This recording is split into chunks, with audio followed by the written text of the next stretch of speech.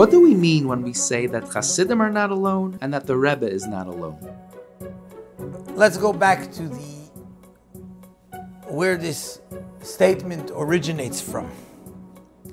Chassidim in the time of the Alter Rebbe, they were farbrengen this. The Rebbe brings this in a Yom Yom, and they discussed the fact, the great advantage and the greatness of what the Alter Rebbe brought into this world. And they said the following: it used to be that there was a Rav, a Goin, a genius, a Rosh Yeshiva.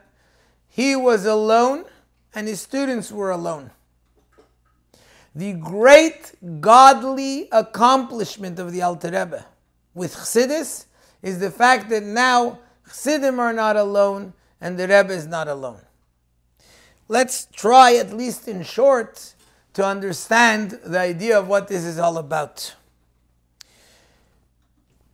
We're talking about a great Goin, a great genius who teaches Torah.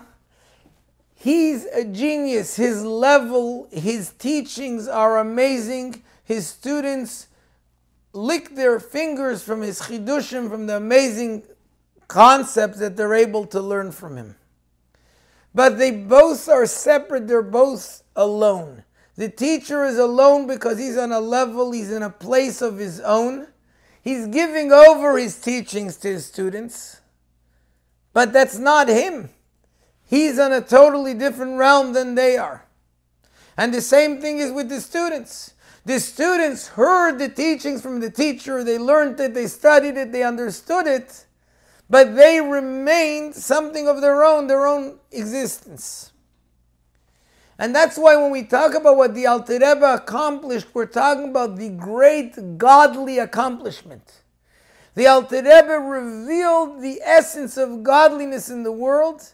The Alter Rebbe revealed how a Rebbe and a Chassid are one because their neshama is one, their neshama is the same. And what the Rebbe is doing is not teaching the Chassid something that the Chassid didn't have earlier.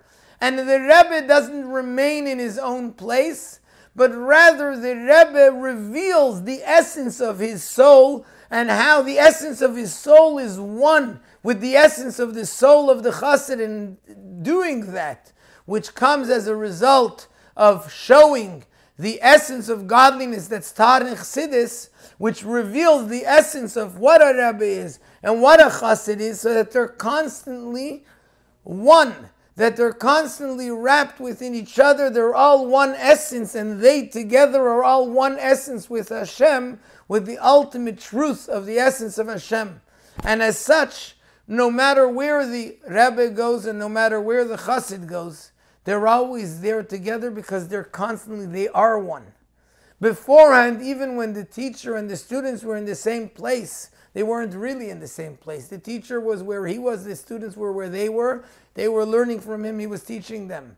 Chassidus revealed that it's not just a Rebbe teaching Chassidim, it's a Rebbe showing and bringing out the essence of his neshama and how it's constantly wrapped up with the essence of the neshama of Chassidim and with Hashem, so wherever they may be and wherever they are, they're always one, always together, and they're never alone.